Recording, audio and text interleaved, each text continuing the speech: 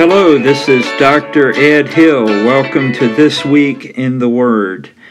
Let's go directly to Psalm 38. And it looks like I'm going psalm by psalm through the book of Psalms. We may not do that all the way through, but I thought today we would camp out for a few minutes on Psalm 38. Let's go to verse 1. O Lord, rebuke me not in thy wrath, neither chasten me in thy hot displeasure. For thine arrows stick fast in me, and thy hand presseth me sore. We've been noticing in the Psalms that we've looked at recently that sometimes the enemies of God decide they want to be our enemies too. And we've talked a lot about when we're running into opposition or trouble, at work or in school, sometimes in neighborhoods, families. So we talked about that. But here the psalmist says that God's arrows are sticking fast in him, and God's hand is pressing him, heavily. And he doesn't want to be the object of God's wrath or be chastened in God's hot displeasure. We're going to talk today for a few minutes about the fact that sometimes the trouble we're in, the problems we have, and we'll see this can be spiritual, it can be physical, psychological. Those problems sometimes are where the Lord is trying to get our attention because of sin in our life, where He's trying to deal with us. And so we see the psalmist here appears to be a little bit in this type of situation. Now hear me clearly. I'm not saying that every time someone is sick that it's because they're doing something wrong. I'm just saying that if we are in that situation, we should at least ask that question. And the Lord may say, well, in fact, yes, I am dealing with you, and I want you to repent of this sin, or to follow my leadership and get on the right path. So in verse 3, we see the psalmist says, there is no soundness in my flesh because of thine anger. In other words, it's affecting him physically. Neither is there any rest in my bones because of my sin. It couldn't be clearer, could it? That sometimes when we're off the track with the Lord, we're in sin. There are physical repercussions to that, and it's just God loving us, trying to bring us back to the right way. So the psalmist is realizing this. Verse 4, for mine iniquities are gone over mine head. As an heavy burden, they are too heavy for me. So this sin in our life can make us feel like we've gone under, like underwater, or that the burden is so heavy we can no longer bear it. And I would call that conviction of sin. And if that's how the Lord is dealing with you, then respond to that and get things right. Verse 5, my wounds stink and are corrupt because of my foolishness. I am troubled, I am bowed down greatly.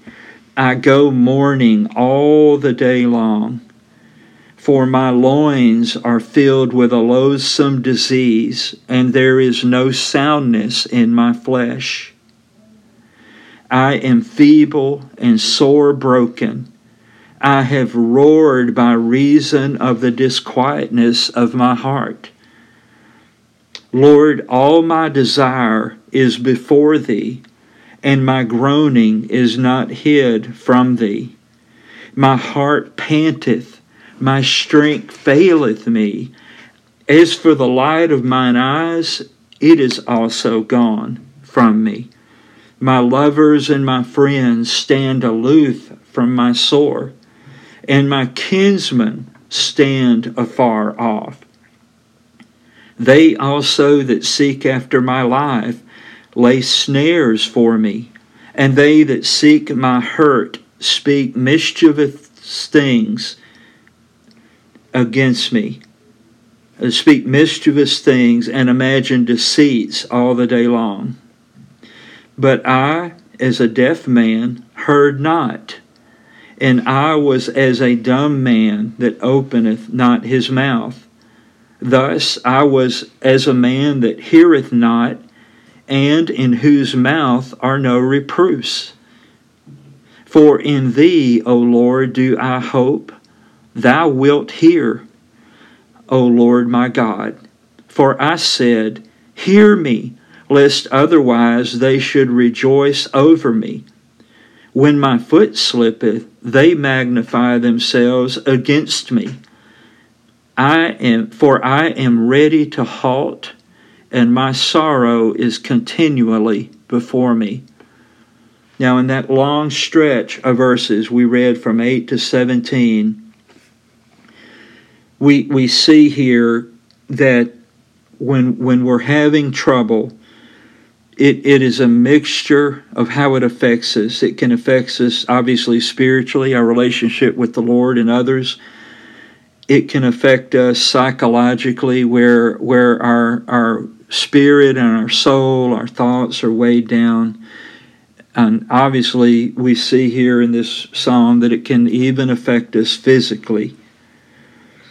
I've been hearing recently about something in China that they're implementing that will go into full effect, and I'm told in 2019, called social credit, where one of the ways they keep their citizens in line is to threaten them that they're going to be rated low by their neighbors, family, and friends, and their social credit or acceptance will be diminished, and that could hurt them on jobs and all that. And it's probably coming to a country near you sooner or later. Social media, we know how so many younger people, especially millennials and younger, are deeply affected by what people say about them and think about them on social media. To be unfriended is almost unthinkable to these kids. And I think that great things, great damage is what I'm trying to say, can happen to people when they are obsessed with, what others think of them, and that can affect them physically and spiritually as well. And we obviously know that. We are a trichotomous being. Don't even worry about how to spell it, because I don't know. We are a spirit that will live forever, somewhere in heaven or hell for eternity. We are a soul, our mind, will, and emotions, and we are a body. The thing is, though, about us as people, this is how God made us, is even though we are a three-part being, a trichotomous being, it's not like if you look at me, you can say, okay, the right side is the spirit, the middle is the soul, and the left side is the body. We're not divided up like that. If I'm having a spiritual issue, it can make me down physically. It can also be that if I get sick and I'm down physically, that can pull me down in my heart and mind and emotions, my soul. It can affect me spiritually. So this is one of those chicken and egg questions. It's hard to say what comes first, but it all affects it all.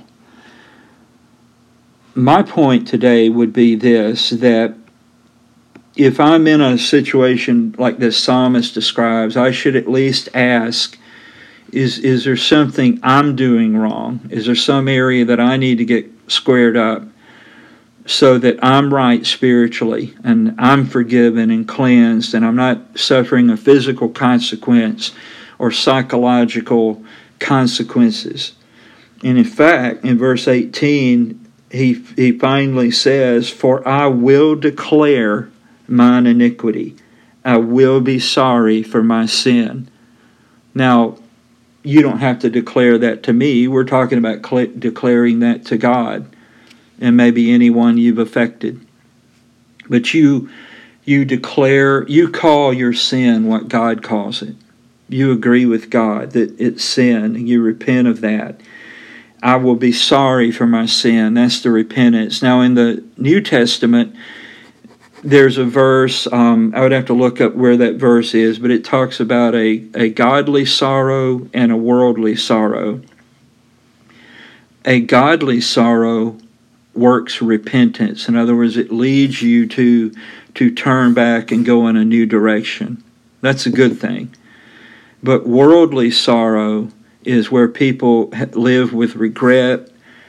They put themselves down, put others down. I mean, everything's bad, and it doesn't lead them to repentance. And in fact, it can lead them to some very dark places.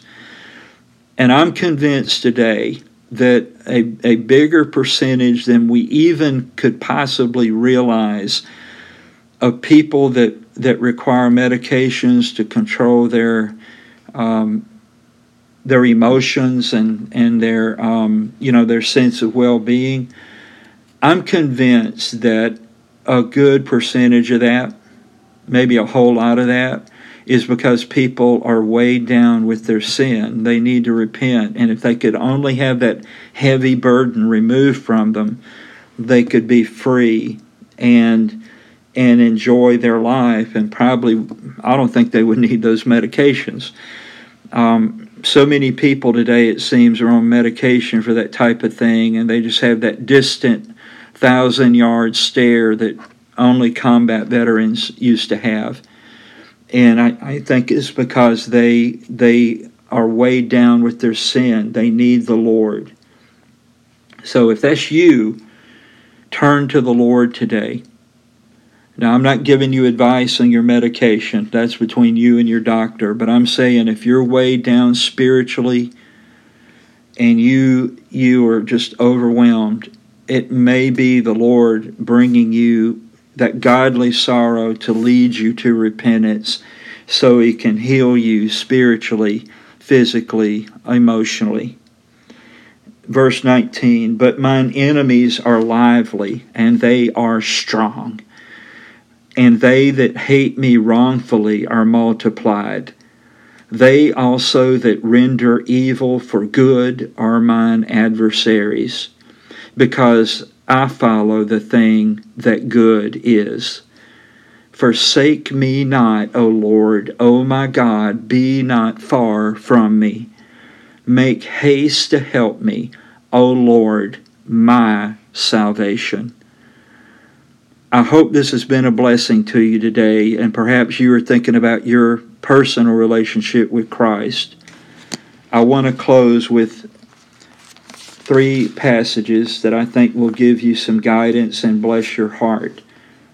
In Romans 3:23, we read this verse, for all have sinned and come short of the glory of God. All of us have sinned. So if you're feeling the weight of sin, join the club. But Romans 6:23 says, for the wages of sin is death, but the gift of God is eternal life through Jesus Christ our Lord. And then the last passage tells you what to do about all of this. In Romans chapter 10, I'm reading in verse 9 through 13, that if thou shalt confess with thy mouth the Lord Jesus, and shalt believe in thine heart that God hath raised him from the dead, thou shalt be saved. For with the heart man believeth unto righteousness, and with the mouth confession is made unto salvation. For the Scripture saith, whosoever believeth on him shall not be ashamed.